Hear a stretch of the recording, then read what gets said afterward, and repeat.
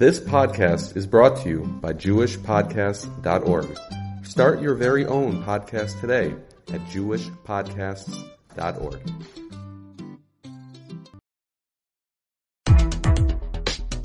You're listening to the Yeshiva of Newark at IDT podcast. I'm your host and curator, Rabbi Abram Kibalevich, and I hope you enjoy this episode.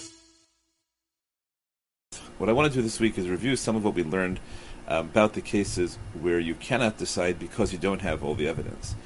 I want to make clear that the first thing is that it's not that you don't have enough evidence to decide. This only comes up in cases where, if there were no more evidence, the evidence you have is sufficient. So it's not that the evidence you have is not dispositive. It's just that more evidence exists, and the question is, do you have to wait? Rav Moshe generally says that means that there isn't even a miyut hamatzoi. Right, so there's So if it's rov, a formal rov, then of course you can decide on a deraisa level. If there isn't even a miyut hamatzoi, so now there's no drabanan issue with deciding. But if there's still a chashash be'alma, what he calls it, which we'll have to at some point, and as he says, right, there has to be still something reasonable. It can't be that any infinitesimal choice, perhaps. But if there's still some kind of chashash be'alma less than a miyut hamatzoi, so then we say that if it's efshar livrure, if you can still clarify more, then you have to. And Rav Moshe said, except that there are reasons you wouldn't have to. So, one case, Igros Moshe Yerodea Aleph Ayin Bet from 5718. So that's talking about shatnez checking. So Rav Moshe said that ordinarily, if there is this chashash be'alma that the garment that you are either purchasing or selling to a Jew contains shatnez, so then you have a chiyuv to check rather than wear it. However, he said that if you lose money because your customers will go somewhere else, so then so long as it's not a miyut hamatzoi, you can sell a Jewish customer a non-shatnez checked suit.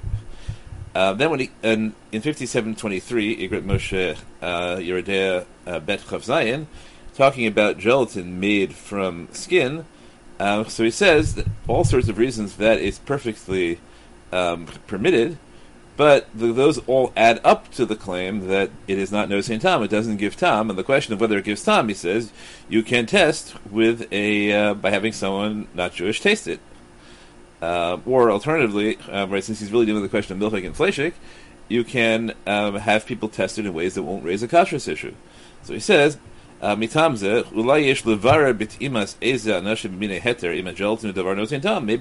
you have to test whether in fact it gives taste, even though halachically you have grounds for concluding that it doesn't. And he offers an interesting formulation. So it's not that there's a doubt and you have to clarify the doubt. Even though you would have enough evidence to resolve the issue, if you can gain even greater clarity, and maybe it matters that in this case you can really gain absolute clarity, then he says it's irrelevant that you have enough evidence to decide a doubt, because there is no right. The doubt only arises once you have obtained all the evidence you have. Until then, you can't even classify it as a doubt. What you have is an open investigation. It's an interesting formulation. Again,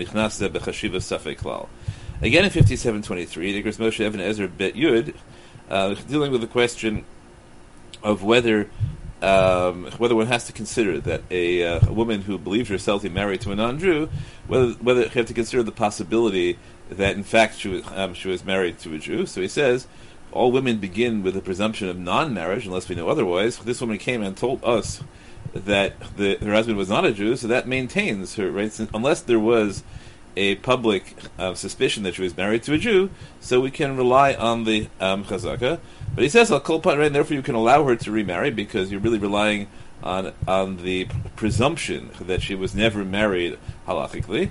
However, he says, Al kol panim ma she'efshar levarer tzarech levarer, but nonetheless, whatever you can do to clarify, you have to. And therefore he thinks that the rabbi asking the question did something worthwhile. B'ma tov asa kvod raso asa affidavit b'shvua kichok hamadina k'teish shetira l'shaker. That he didn't. The rabbi in question didn't go back and he didn't find the husband and then interrogate the husband to see if the husband was Jewish. He made the woman swear that what she was saying was true. So this is I think a less absolute claim. Right? He didn't claim, and it's not. And until you made the woman swear, it wasn't a suffix. I don't know that he would have criticized the rabbi if he hadn't. And I think that probably the distinction between the cases, one possibility is that there is no possibility of absolute clarity, the way there is in the gelatin case. There's actually a test. It's also possible he thinks the odds are lower in this case. It's possible he thinks that a chazaka is better than the arguments he had in that case. But my suspicion is that the core thing is that we have to clarify whether Efshar Levara means that there is more evidence you could arrive at that would absolutely resolve the issue. It's just you think that the odds are very low that new evidence will reach a different conclusion than you have already. And cases where you can't resolve it at all you can do is add a little bit to your certainty. So in the gelatin case, it was just a test. You could find out whether it gave taste or not. But here, at least what the rabbi did doesn't really offer doesn't offer absolute clarity. So I think that Rav Moshe probably would make that distinction, although we haven't seen him make it formally yet.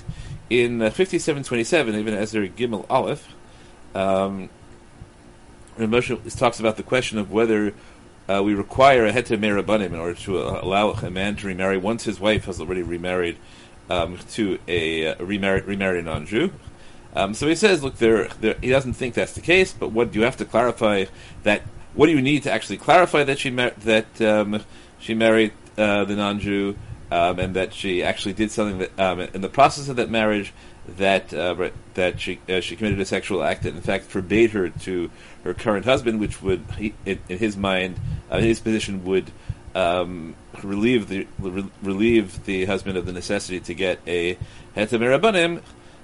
So he says, look, and to find out whether this woman who under civil law married a non-Jew is still married to him, which would create a presumption that they in fact slept together, and so she's asura, as opposed to the possibility that she married him civilly, but then left him before they had an opportunity to consummate the civil marriage. You can easily clarify this. And although I see no need for this, why not do it? So we have really three categories. A, it's not a suffix, you have to do it. B, it's good to do it. And C, I don't know why you have to do it, but okay. In that case, I suspect, again, it's that there's a chazaka, that if you married somebody civilly, that you've slept with them. And he thinks that's a very powerful chazaka. And I guess what we would say is that the difference between a chazaka and other forms of evidence is that chazakas are not percentage issues, right? Chazakas are just declarative judgments. So you can't say there's really, on a formal halachic level, if you're making the decision based on chazaka, there is no suffix to still be mevar, as opposed to if you use rov, maybe there still is.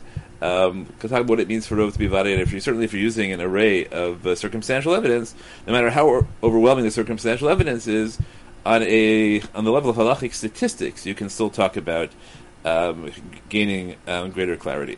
All right, the last time, or 2 times ago, in episode 6, we talked about the question of clarifying that someone has actually died.